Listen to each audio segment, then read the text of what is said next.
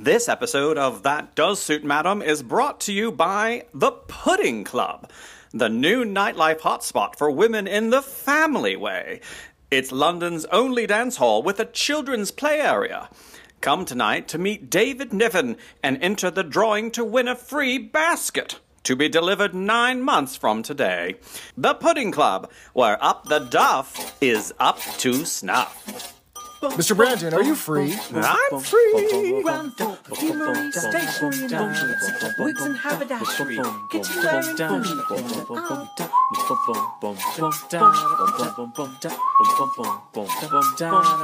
First floor, telephones, Jim's ready-made suits, shirt, socks, ties, hats, underwear and shoes. I'm Brandon. And I'm Jeff, and this is That Does Suit Madam, a podcast about Are You Being Served? Hello, Unanimous. That is unanimous. No, that is Ethel? Gladys. Sorry, Gladys. I forgot your name. Hello, Mr. Jeff. Hello, Unanimous. Hello, Mr. Brandon. How are you doing today? Oh, I'm having my Earl Grey. It's a lovely evening. Lots have been happening in the world, but we're here to talk about Are You Being Served? We're here to talk about a television show that's 40 years old. Yes, and it's a humdinger of one, if I do say so myself. You can indeed, Mr. Brandon. But it's our damned podcast, isn't it? But we're not the only ones who like Are You Being Served, are we, Mr. Jeffrey? We are not. We've got a bunch of new fans on Facebook. Patty Ann, Dave, Liam, Andrew, Bill, Joan, and Christopher. Thank you so much for joining the Unanimous. Yeah, and you know who else was a new person on Facebook? Christina Crawford. Tina, give me the axe. But she had to unsubscribe because she had to go get the axe. It was the whole thing. So, did we really have a fan named Christina Crawford? I just made it up. Clark That's Kent funny. Also, and George Minnie Jefferson, Mouse, Donald Duck. Yes. Well, a real person that has gotten in touch with us is superfan Jeff Y. He wrote in telling us about the front page story episode that we covered a couple of weeks ago, where they had the beauty contest, where Mrs. Slocum came out in that green lingerie outfit. Molly Sugden had received from fan mail from the Middle East asking her for pictures, signed pictures in the outfit, and she got embarrassed and she had to decline. So I'm confused. So was this Molly Sugden? Why? I don't understand. First of all, I really wish I could see the image of her in the suit. But are you talking about her as Mrs. Slocum in an episode? Yeah, so when Mrs. Slocum was entering the beauty contest, she came out in that green number. Oh, right? yeah, from 1920 with garter belt. And Right. I understand. And so she got a lot of fan mail asking for a signed picture of that. Ooh. Of a pinup picture.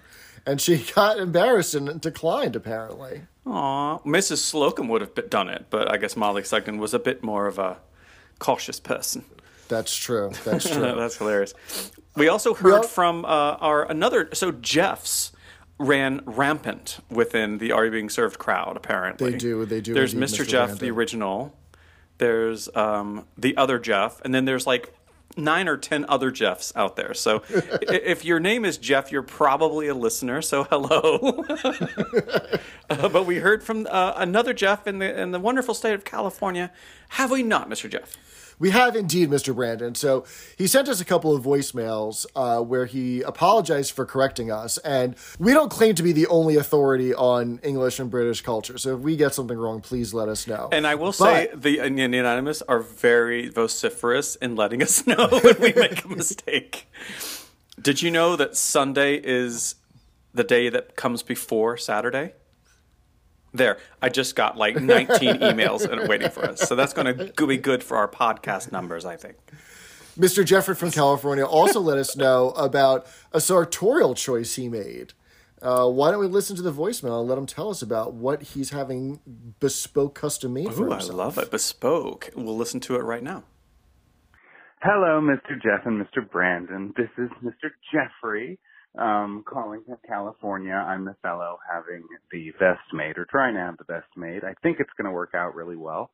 I just wanted to call and say how much I've been enjoying. I'm sort of working backwards through the podcast, I started in the beginning. I was like, no, I must listen to each individual episode before I start listening to the new ones. And then I was like, no, if I do that, then I won't ever get to talk to them until they're done with this thing. So anyway, I've been having a really good time listening, and I just love finding people that adore the show as much as I do. And I hope soon to be able to provide photos of me wearing this fabulous vest and information about where all of us unanimous can buy them all in our sizes.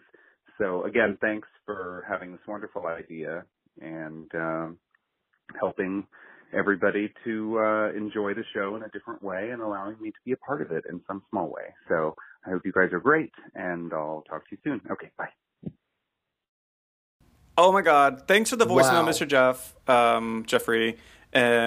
I have to say, he sent a special postcard to the That Does Suit Madam headquarters. Yes, exactly. Not that type of postcard, Mr. Jeff. But no, he sent one to the Northern Mississippi compound where we record our show with photos of the fledgling sweater vest.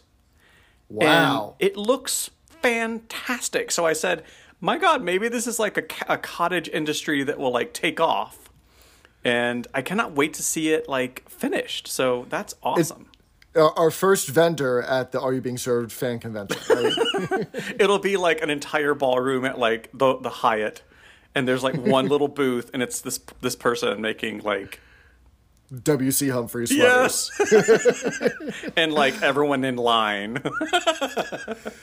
We also heard from another caller who suffered from atopic dermatitis as a child, and she was prescribed a suntan bed as a kid. Remember in that episode at the beginning of season 8, old Mr. Grace is playing sardines, right? Right.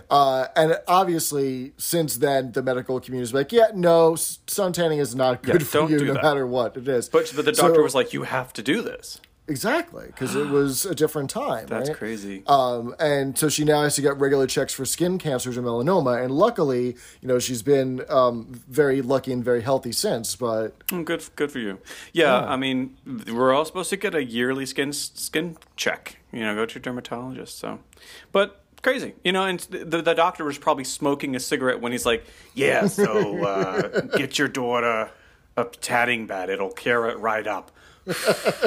Right.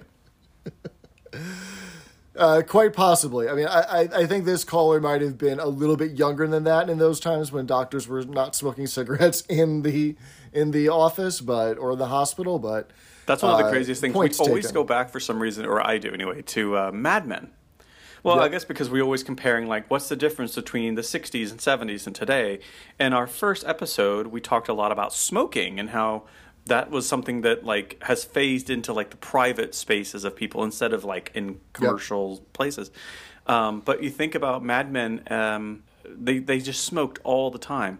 And that reminds me, superfan Kyle has demanded, he didn't request, he demanded, I think he used the word demand, that we dust off the experimental episode from the pilot. Ooh. The Unanimous remembers that we did an experimental episode, and it's probably not worth publishing into the world. But I don't know, it's something for us to think about. So we did an experimental podcast on the pilot. I'm curious what you think about that. I think we should do it. Why don't we release it as a palate cleanser between seasons 8 and 9? Oh, okay. I like that. Okay. And then we can have a week off. So maybe that's what I'm thinking. Yeah. So we heard you, Kyle. So stay tuned. We'll have to go into the vault. It's very dusty down there. Meanwhile, wear a mask when you're indoors, because the CDC now says if you're vaccinated, you don't have to wear it when you're outdoors. So hurrah. Wash your hands. And as always, Black Lives Matter. And speaking of, I do want to just say hurrah that we heard some good news about the court case in Minneapolis. In the same day, other things kept happening in Minneapolis and Brooklyn Park. So we're definitely keeping an eye on all that. So we say it in every episode, but it's something we you know. It's one step. It's one small step of accountability. You know, I'm not in any position to label it justice, but I also think that justice will be served when this kind of verdict is handed down regularly, and not the exception to the rule. Yeah. Yeah, and even better yet, when people of color don't need to be concerned that the people who are supposed to be protecting them as citizens and residents are going to straight up murder them. So yeah, and you know, justice will be served when it doesn't have to be served anymore. You know, yeah, exactly. Yeah, but anyway, this is something that happened, and I thought should be addressed. So, and with that, I think we should also say you've all done very well. Yay! So, Mr. Jeffrey, the unanimous would like for me to ask on their behalf, what the hell are we listening to this show about? Why are we whittling away our free time to listen to you and I just blather on? So tonight we are talking about Series 8, Episode 5, Heir Apparent, which originally premiered on May 7th, 1981. And that week in the news, Francois Mitterrand was elected president of France. Oh, that's a car, right? And he stayed president for quite a long time, because I feel like he was still president when I was in high school. Is that possible? Is it? I feel like French presidential terms are 7 years long. And so if he served 2 terms, then yeah, that would make sense. When I was a kid, I used to think that President Reagan was king. Because that's because you grew up in Arkansas. Well, that's a whole other thing. But, you know, like 2 terms for 4 years, that's 8 years. So when you're a kid, that's like your entire life. Your entire life, yeah. So if the presidential term in France is 7 years, that's 14 years, my God. Yeah. What about the guy now? How long has he been? Emmanuel Macron? Yeah. It's been a minute. I don't know. It's been a long time, yeah. I like his foundation. It matches very nicely, though. What else happened, Mr. Jeff? The Andrew Lloyd Webber musical Cats premiered on the West End in London. And then it would eventually move to which theater in New York? Do you know this bit of Broadway history? Winter Garden. The Winter Garden Theater. Now and forever at the Winter Garden Theater was the tagline that played on every commercial. And it did feel like it was going to be around forever, but sadly, no. It came to an end forever some years ago. Ended. All right, so shall we get into the episode? Let's do it. I have to say, we were kind of talking before we hit the record button, and Season 8 has, you know, it's all canon. It's all already being served. We love every minute of it before you all send those emails. Some not so great episodes, comparatively not as great as others. But this, we both agreed, kind of goes against that streak. Yeah, this one broke the slump of the Series 8 was. Yeah. And we're about to find out, aren't we? So right away, right after the end credits, we meet Mr. Klein, who is replacing Mr. Grossman, who had only been around for 4 episodes. Oh, alas, poor Yorick. Oh, no, alas, poor Milo Sperber. I knew him, Horatio, right? So Mr. Klein is played by Benny Lee, who was in several TV comedies in the 50s and 60s. How Do You View, Friends and Neighbors, and After Hours. Okay. And the reason why he's come to the floor is that old Mr. Grace has asked him to help out with a sale next week. And so he's temporarily joining the department. But he's going to stick around for 4 episodes. Do you know what happened to Milo Sperber? Like, why did he go away? I don't know. I did as much research as I could, but I couldn't find the answer about what happened to him. It's not like he got sick and died or anything, but I'm guessing that it probably had a lot to do with David Croft's soon-to-be departure from the show. Oh, I like a good conspiracy theory. The rest of the staff are arriving a half an hour early on Saturday because the sale starts next week, and they get first crack on Saturday on everything that's going on sale. And there is one item in the center display unit that everybody has had their eye on, which is a fur coat. I mean, a fur coat can take any person's disappointment right off. So we already know that in previous episodes, they've sold fur coats for up to £3,000. Which is a house in that time in London, basically, right? And the ticket on this one on the center display unit says 75 pounds. So that would be 260 pounds today, or about $360 today. It's a lot of money. It's a lot of money, but still a very good deal for a reduced fur coat. And so they're all fighting over it. Even Mr. Klein, who hasn't been on the floor that long at all. He's in the cutting department. So I guess in the ladies' department where they cut cloth into patterns to make bespoke suits and dresses and things, right? Yeah, yeah. So he's pleading his case about why he should get it for his wife, and says she's in the twilight of her life.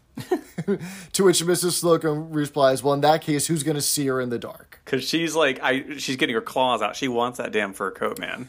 Mrs. Slocum wants it. Ms. Brahms wants it. Captain Peacock wants to buy it, right? Captain Peacock suggests drawing straws so they could draw lots and see who gets to buy it. Mm-hmm. And then an alarm clock rings, and we see that Mr. Humphries slept over from the night before with his Paddington Bear. And he's on top of the gentleman's counter, and he's covered his entire body with a sheet, which is, we talked about, it's so weird that, the dust cloths. You put dust, like, is it that dusty? I guess. I mean, it's a fun thing for TV. I gotta tell you, being in my apartment for the last 14 months straight. Like everyone, right? It is amazing how dusty everything becomes just because I'm around and my skin is shedding the entire time. And if you've got the windows open with the pollen and everything. People are disgusting. That's true. But it was so cute to see Mr. Humphries like suddenly have the little nightcap, his night hat on. Nightcap, is that what it's called? Nightcap and nightshirt. Yeah, and he had like his little Paddington Bear with the Wellingtons that just get too cold. Love Mr. Humphries. By the way, this is the Humphries episode, I think, right? This is like, okay, we love this character. We love John Inman. Please don't move to Australia. Right? I don't know if this is the Humphries episode. I think this is one of them. But I feel like, what about the one that's coming up where he gets accused of stealing from the till? That's a good one. Or did we already do that? Wasn't Mr. Granger in that episode? No. That's I feel like it's coming up in the future. Okay. There's a lot of episodes. It's harsher, yeah. Anyway. Yeah, we still have about 20 more episodes or so to go. Right. Oh, and by the way, we didn't make any big deal at all on the show about our 50th episode.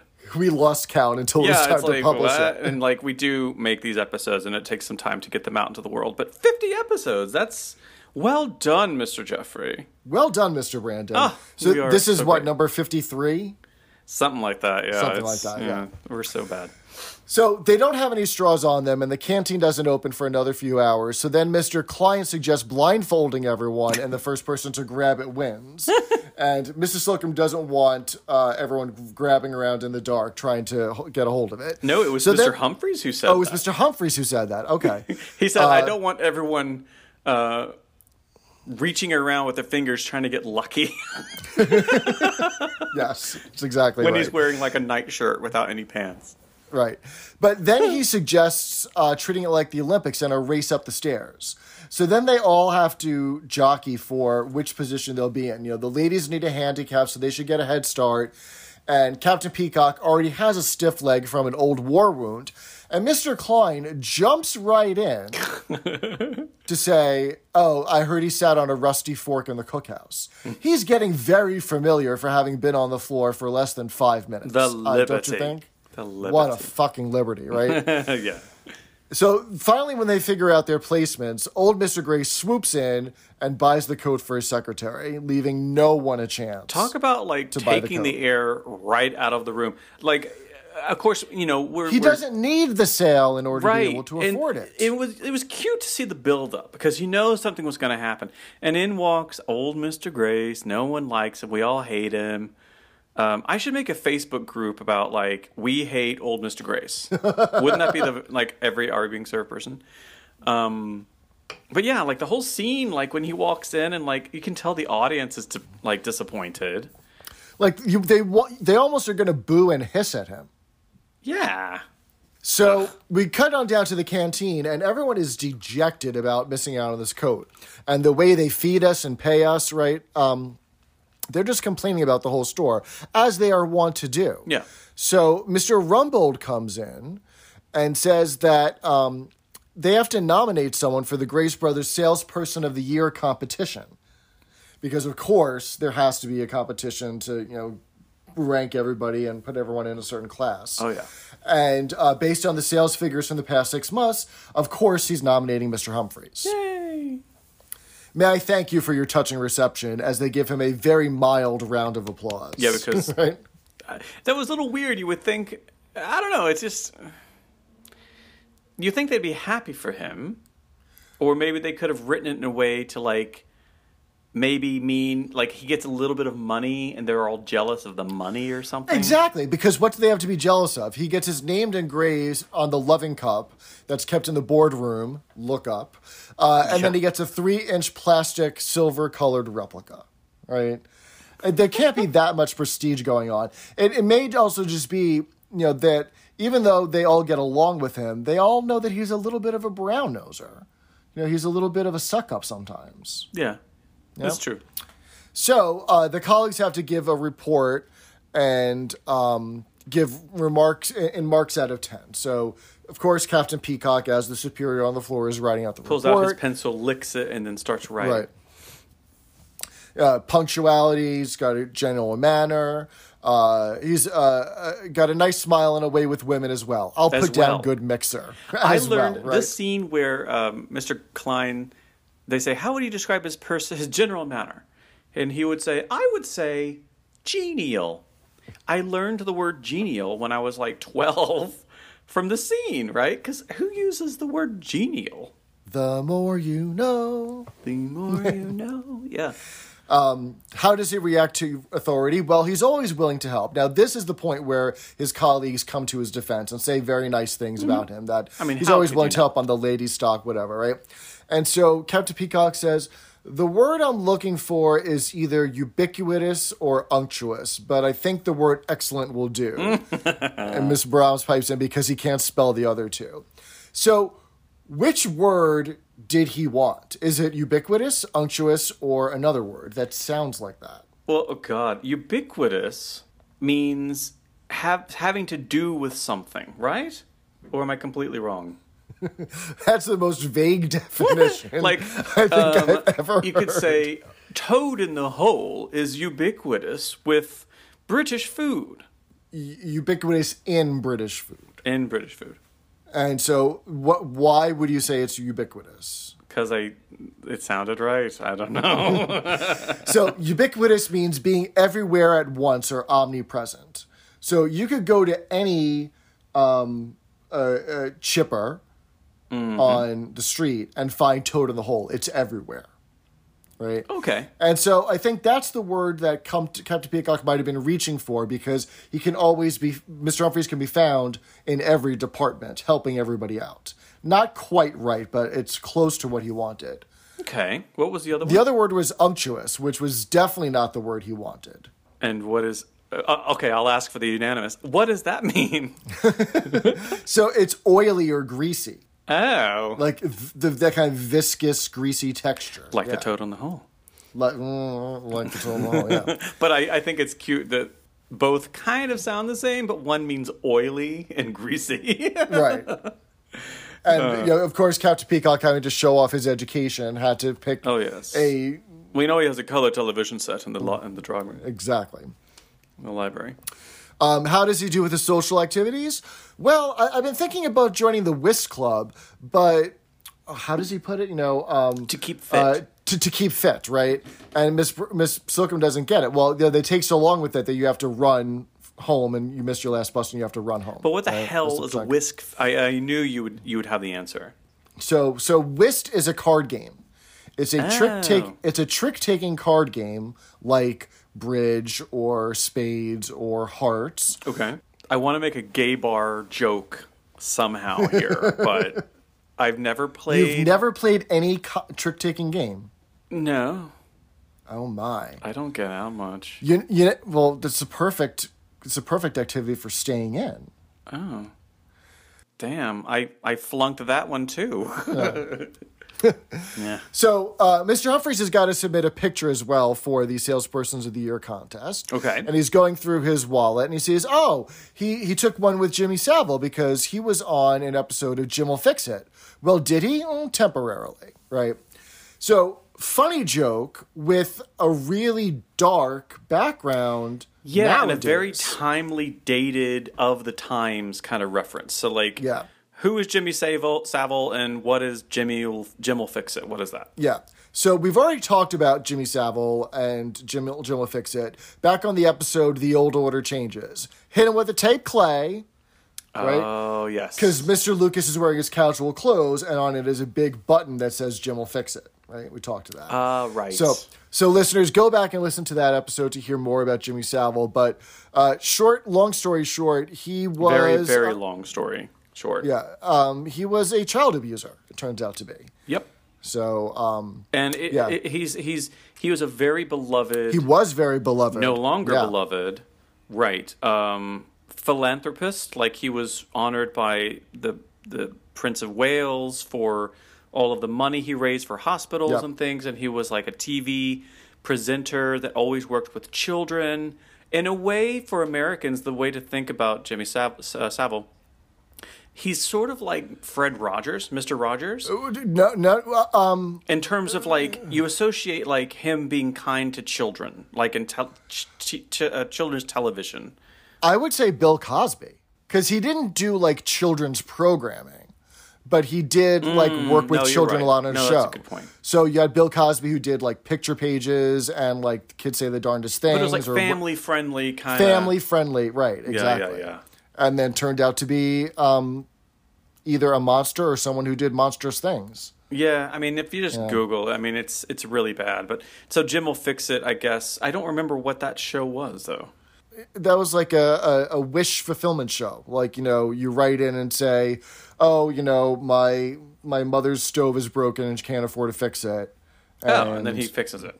And you would pay to fix it or something like that, right? Oh, okay. Anyway, so he's going through the pictures that he has in his in his wallet, and he has a picture of one of them is a picture of his mother when she used to be a dancer back in the 30s, and they're all showing pictures around. And old Mr. Grace comes into the canteen to say hello. He rises from the mist. Right. And they all kind of scatter like they're doing something bad. Like, they're on their lunch hour. They're allowed to be social. Right, but, like, they have to, like, scatter and, like, stand up to greet old Mr. Grace. And then Mr. Slocum gives here's your picture back, Mr. Humphries. Oh, am I missing something? We're looking at pictures. Mm-hmm. And Mr. Humphries shows off his mother. And old Mr. Grace nearly falls over, and the nurse does a very good job at acting here to catch him as he falls, cool. right? Was her name Annie, and is this the Golden Garter Club in 1938? Oh, I regret running away and leaving her in such a state, but I was bent on becoming the world's champion racing driver. And so we tease out from this, we see to learn that old Mr. Grace had left some woman named Annie up the duff in the club, and in the pudding club, you might even say. In the pudding club, and we are led to believe that he is Mr. Humphries' long-lost father. Have you ever met your father? I thought I did. You mean? And then Mr. Humphries says, Daddy! and falls into his arms, yes. Oh, and that sets up a lot of drama for the episode. Crazy. It does. So why don't we head on down to the canteen for a tea break, and then we'll see how the staff react to Mr. Humphries being the heir apparent to the Grace brothers' fortune. Mr. Grace Humphries is keeping his maiden name. We'll be right back. Hello, Unanimous. This is Mr. Brandon. And this is Mr. Jeff. Did you wake up this morning and think, how could I support my favorite podcast while also letting the world know that I'm a proud member of the Unanimous? Does your morning coffee vessel leave you feeling neither one way nor the other? Perhaps your smartphone cover fails to confirm your charm, personality, vitality, and youth. Worry no more. Visit our That Does Suit Madam online bargain basement shop. They've just come in. You could buy your very own That Does Suit Madam official tote bag. A handbag? or an official podcast sofa pillow, perfect for hiding your Paddington Bear. We sell a fashionable face mask and a celebrated coffee cup.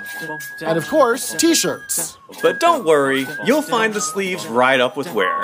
Support your favorite podcast with some That Does Suit Madam merch.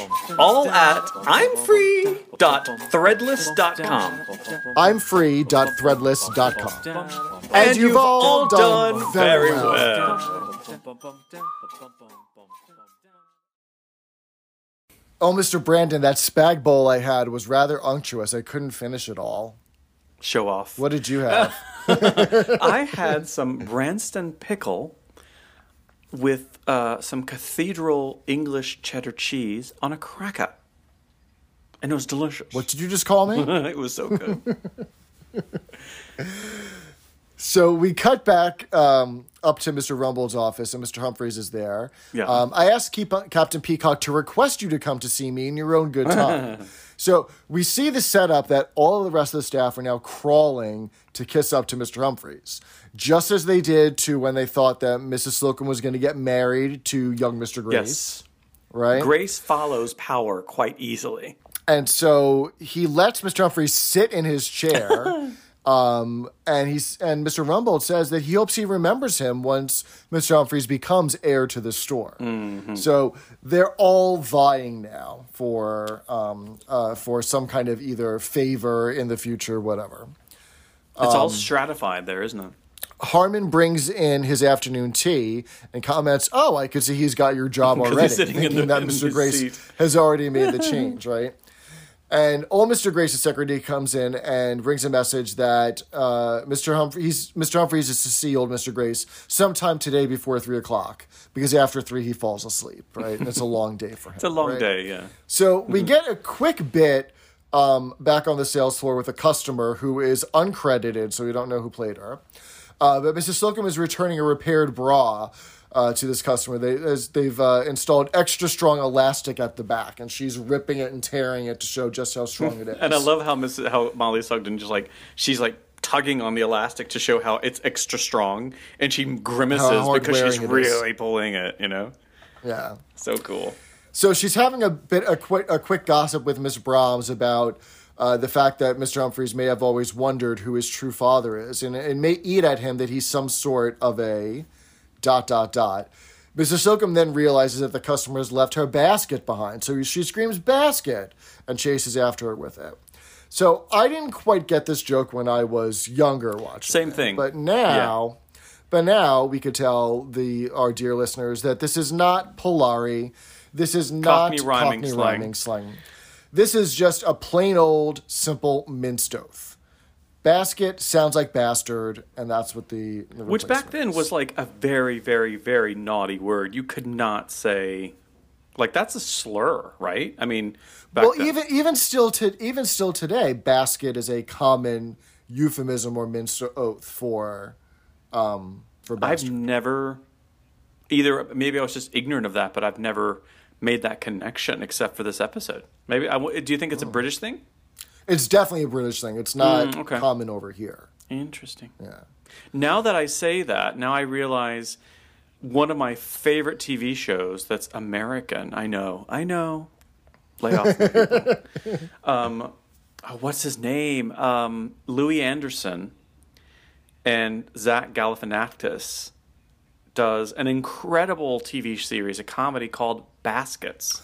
Oh, is that what that's about? I didn't realize it until just now. But, when you were explaining it, because it's about a mom and her 2 boys, and there's never a father figure, and it's probably a very witty joke, kind of like Arrested Development is a joke about commercial property development and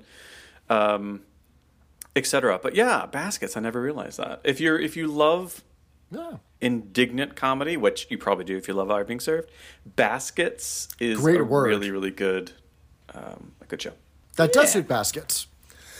We see now how the rest of the staff are also crawling or planning to ingratiate themselves onto Mr. Humphreys. Mr. Slocum is going to get married to him. Captain Peacock asks him if he'd like to go home early because it's 2:30 p.m. And Mr. Klein sold a 3-piece suit, but put it down to Humphrey's commission. But everyone except right? They're all going everyone way except out of their way. young Mr. Spooner. Because Right. yeah, it's like the young people are like, we know our lot in life. We're never going to. We're not even going to try, right? Just like Mr. Right. I always picture Mr. Lucas would have basically like Mr. Lucas lives in the body of Mr. Spooner. So yeah, Barely. Yeah, in fact, a lot of the jokes that would have normally gone to Mr. Lucas went to Mr. Klein in this Oh, episode. interesting observation. Yeah, you're right. Yeah, like the little. You know, that whole bit about the forklift, and anytime there's an aside that Mr. Klein gives, it's odd that it's not Spooner delivering Maybe the they're line. testing him out to see if 'Cause he'd it- be like, I don't know. Yeah, it's true, to see if he's would stay on. So a call comes into the department. It's Mrs. Humphreys, and she's going to come visit the store because Mr. Humphreys has a surprise for her. We find out that old Mr. Grace is going to return the coat to Humphreys once he found out that Mr. Humphreys planned on giving it to his mother. And so that's going to be the reason to draw her in, to give her the coat, and then also to reunite her with old Mr. Grace. So we cut up to old Mr. Grace's office, and the phone rings. I was so confused at this because it sounded like a foghorn was going off. Like, I don't know if the Foley artist was sick that day and they had to get someone else who had to to jerry rig some kind of combination. Or maybe like a truck was driving by the BBC studios at that minute or something. Or maybe maybe the explanation was that old Mr. Grace is so deaf that they had to amplify the ringer. I don't know, but really, really weird. And we didn't mention noise. before when Mr. Humphreys is on the phone with Mrs. Humphreys, we get one of those famous "Are you being served?" Mr. Humphreys lines, where he's like, he won't give her the reason that he wants her to come over, but no, it wasn't the vicar, dude. yeah, it wasn't that I haven't vicar, seen in or years. no, it won't be in the papers. I haven't seen that vicar in years. Like anytime he's on the phone with his mother, there's always some little thing like that, which is definitely a Mr. Humphreysism. She's worried that he's going to get done in for Section 65, or what was that part of the British Impersonating law? What was that called? Loitering or something. Yeah, loitering. Exactly right. So Mr. Humphreys and old Mr. Grace are both getting nervous about reuniting with his mother, and both of their legs Which give is out cute. at the same time, which is awfully cute. So they're doing that physical comedy, both of them at the same time. And because we know that the actor who plays old Mr. Grace is probably the same age Yeah. as John Inman, he's physically able to do Right. that, to carry it off. Because Harold Bennett, who played young Mr. Grace, might not have been able to I love him. act that, to act that leg shaking, right? So back down on the floor, the lift doors open, and it's John Inman in drag as Mrs. Annie Humphreys. So right? excited for this scene. I remembered in my head that John Inman modulated his voice when playing the mother, but he didn't at all. He used his normal voice. I thought he might have gone up half an octave or something, but not at all. He does a little affectation. He does a bit of a.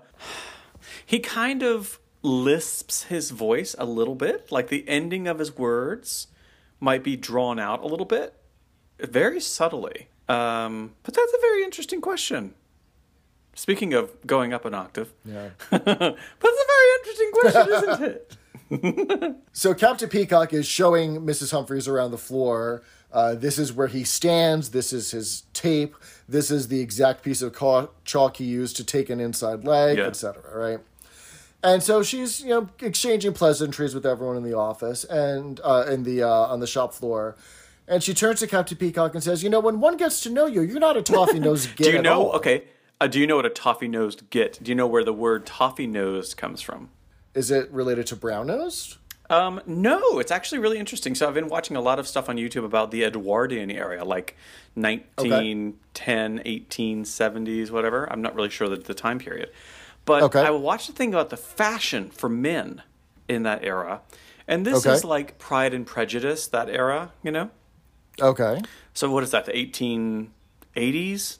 Sure. Well, Victoria was 1870, so I guess I don't know. Anyway, someone would know better than me. But anyway, so toffee-nosed git. To be toffee-nosed, back in the day, people used to do snuff. Okay. And I think snuff, I might be wrong, but do you like inhale it up your nose? Yeah, you take a pinch of tobacco Up your nose, right? up your nose. Yeah. So it's really gross, but if you're doing this thing, not chewing tobacco, but snuff where you sniff it like it's cocaine or something, I guess, it might start dripping down your nose and out your nose. Ew. So people who were in fashion wore very high white collars that went straight up to your chin, so you wouldn't even see your neck. And the worst thing to do in society were to have your snuff drip from your nose and get on your pristine white collar, right? So what people would do is they would like tilt their head back, and I'm doing it now, so that it would not run down out their nostrils. Oh my gosh. So like all these high society people would literally walk around kind of with their chin poking out because they want their nose to be back. Oh. And toffee is brown, so toffee Right. nosed are these people who are like walking around with their nose in the air to keep snot from flowing out of their nose to get onto their nice Gross. white starched collars. Gross. Insane, right? Blah. So, Captain I Peacock apologize escorts for everyone Mrs. who's like Humphreys. hurling. Yeah, we need a trigger warning if you're like eating a snack right now, right? Waiter, cancel my sticky toffee pudding. There you go. I was waiting for you to make that I connection. was like, what is it called? Anyway, what were you saying?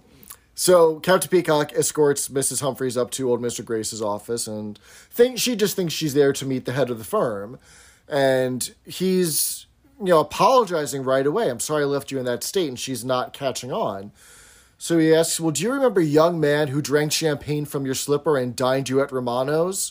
Well, no, I remember an old man who drank a Wellington full of milk stout and took me out for a fish supper. So they've got very different memories of how they spent their youth. Is that what straight men do? Is they drink champagne out of women's shoes? I don't understand why that's supposed to be romantic. Because Right, they because- love her so much that even her shoe is, it's the essence of her. Well, her foot, at least.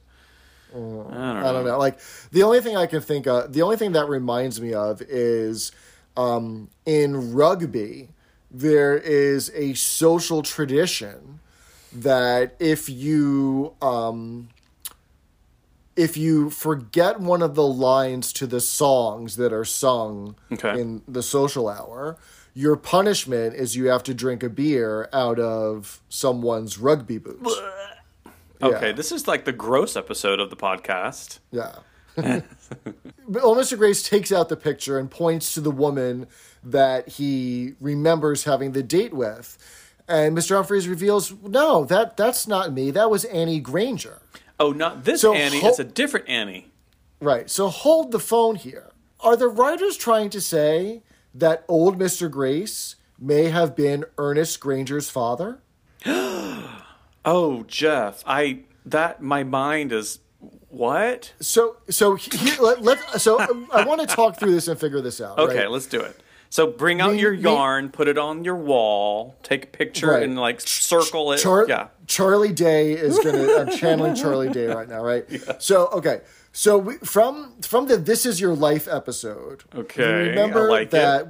we learned that young Mr. Grace and Mr. Granger were both born in 1926, I believe, right? Because young Mr. Granger remembers seeing young Mr. Grace, young Mr. Grace, selling the fish out of the wheelbarrow in the stalls. Oh, right? and this is old Mr. Gray. So he's older than.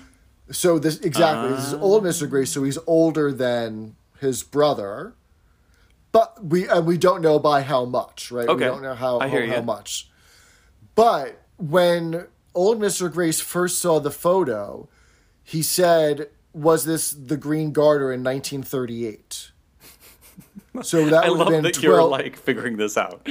this would have been 12 years after Ernest Granger was born.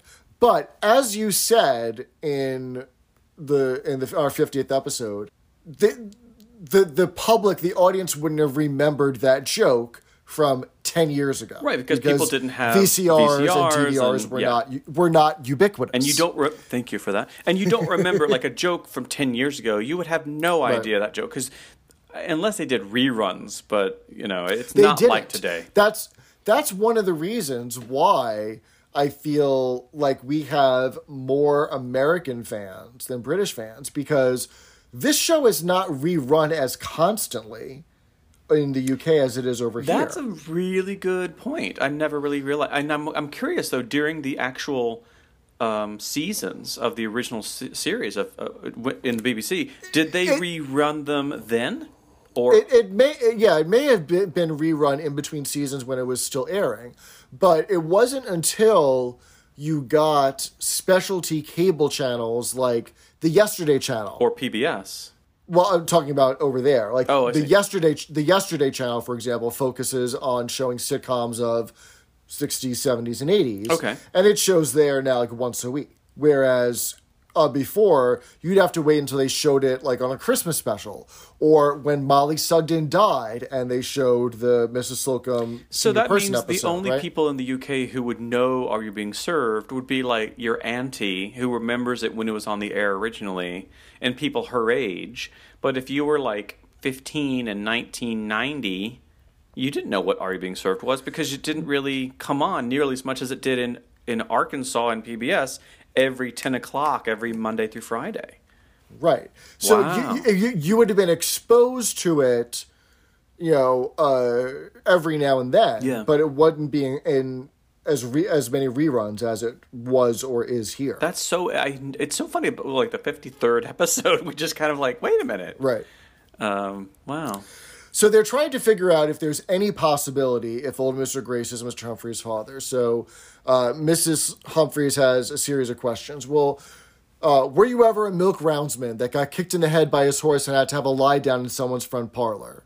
Okay, that's an interesting idea. Did you ever drop by parachute into a backyard in Runcorn late one Friday night? Runcorn is a town southeast of Liverpool, right? These are like the dalliances that Mrs. Humphreys had. These are the 3 times she's ever had sex. Before she got married to Mr. Humphreys. Exactly. Well, were you ever caught in the tunnel of love in Weston-super-Mare during a power failure? Well, then I can say with all certainty that you are not Mr. Claiborne's father, right? Oh. Old Mr. Grace is relieved for some reason. I guess maybe he doesn't want to puff for an heir after all. Yeah. And so he calls down to Captain Peacock, who breaks the news to him that, in very Maury Povich style, he is not your father. The father. Right. So then Mr. Humphreys looks around and says, well, what does that make me? And Mrs. Slocum hands him the basket. And then she looked very sad at him. Very sad, right? Oh, so funny. And so Captain Peacock tries to put the bug in his ear if he's going to return the coat to old Mr. Grace, if he's going to have a chance to buy it for his wife after all. And he says, no, there's nothing like a fur coat to get over a disappointment. It's true. And he tries it on, and Captain Peacock says, you can't wear a lady's ankle-length fur coat in broad daylight. You're right, I'll have it shortened and wear it in the evenings. And then he walks away. He prances off. And that is the episode. And that's the end of the episode. He does love a fur coat. He's in like 3 episodes he's wearing a fur coat, right? Yeah. So this definitely brought some lightness. Yes, and what do you humor think of the to episode? Series 8. This is definitely the best of the Series 8 episodes so far, I have to say. Yeah. The one where he's like the gossip columnist, that was cute. I mean, there's some cute things there, like when they go on the roof for the fire, that was kind of cute. Yeah, that's true. But again, it's all the Humphrey stuff for me. Like, oh my God, it's you! And how have you been? Well, I'll tell you on the way down the fire ladder. Like, that's cute. But like everything else, I could have not done with. But so, I mean, I feel that Mr. Klein, being the one to do all the Lucas type jokes, he brings a certain levity that Mr. Grossman did not have. I agree with you with that. Yeah, I think that might be one of the reasons why this is my favorite episode of the series, of Series 8. Of Series 8. So I was thinking about it. Milo Sperber, I IMDb'd him. Is that a word? And there was another TV series in 1981 that he was part of. Oh, so maybe he had to leave. Yeah, I mean, I kind of have this half joke, half not a joke theory that there's about 20 actors in the UK at any one point. Because anytime you watch British TV, they're like, oh, it's you from that show and you're from the other show. But yeah, so maybe that's why he left. But I don't know. I mean, as this Irving Surf fan, I think we can all agree that the original Mr. Granger was the best. Absolutely. And there's no comparing to him. Long live Arthur Bra. But they just couldn't get anyone to replace him that like the audience really liked. I liked Alfie Bass. What's his name? Mr. Yeah, I think he's definitely the number 2 of the senior salespeople, right behind Mr. Granger. What's his name? Oh God, not Mr. Tebbs. Man, why am I blanking on this? Everyone shout at your iPhone device. Yeah, maybe that'll get us to hear it. Oh, he said, come on. Brickscreed. Oh, we're having the worst blank on this. Mr. Grossman, Mr. Tebbs, Mr. Goldberg. Ay. Goldberg. Yeah, it's Mr. Granger, Mr. Goldberg, Mr. Tebbs, Mr. Klein, Mr. Grossman. That is the ranking of the 5 senior salesmen. In best to worst. Not chronologically, of course. We have to set the record straight, people. And best to worst, exactly. Set the record gay. Wow. Well, what's going on next time you hear our lovely voices? So next week we'll be talking about Closed Circuit. And that's the one where they make a commercial using Miss Brom's face and the nurse's voice. Oh, is this the one where they play it in a movie cinema? I think they play it in a movie cinema, and some man falls in love with Miss Brahms, and then they have to do a little bit of Cyrano de Bergerac kind of thing with the nurse throwing her voice while Miss Brahms is faking it. Is this the one where Mrs. Slocum's hair like stands on end? I don't think so. Oh man, that's a good one. I think we got to wait a while. I don't really remember the next one, so I will be tuning into my own podcast for that one. To be honest, I don't remember that one either. There's a lot of episodes. Yeah, towards the end, I feel that there are a lot of episodes that either I passed over or maybe my local PBS station passed over. Yeah. And that reminds me, I don't know if we mentioned, but we did hear from Superfan and past guest host Kyle. There was an episode that we asked him on the show, the Punch and Judy Affair episode. Was that episode skipped from his local PBS station? Oh, that's right. And he actually he contacted his local PBS station. He said, nope, we've aired it before. In fact, the last date it was aired was this. And blah, blah, blah, blah. So helpful. Thank you, Memphis PBS station. Yeah. So they're happy to help. So listen, if you have any questions for us or some hate mail you want to send us, we've gotten some of those before. If you think Mr. Grossman is highly underrated and is much better than Mr. Granger, you let us know. You can do that by Facebook, Twitter at DoesSuitMadam. Write us an old-fashioned email. That does suit madam with an E at gmail.com. Or you can call the Peacock Hotline at 662-PEACOCK. That's 662-732-2625. And with that, Mr. Jeff, you've all done very well. Bye, Unanimous. That Does Suit Madam is not endorsed by the BBC, and it is intended for entertainment and informational purposes only. Are You Being Served is a copyrighted program of the BBC. Each person who takes part in a paternity test must give a written consent to allow their DNA sample to be taken and tested.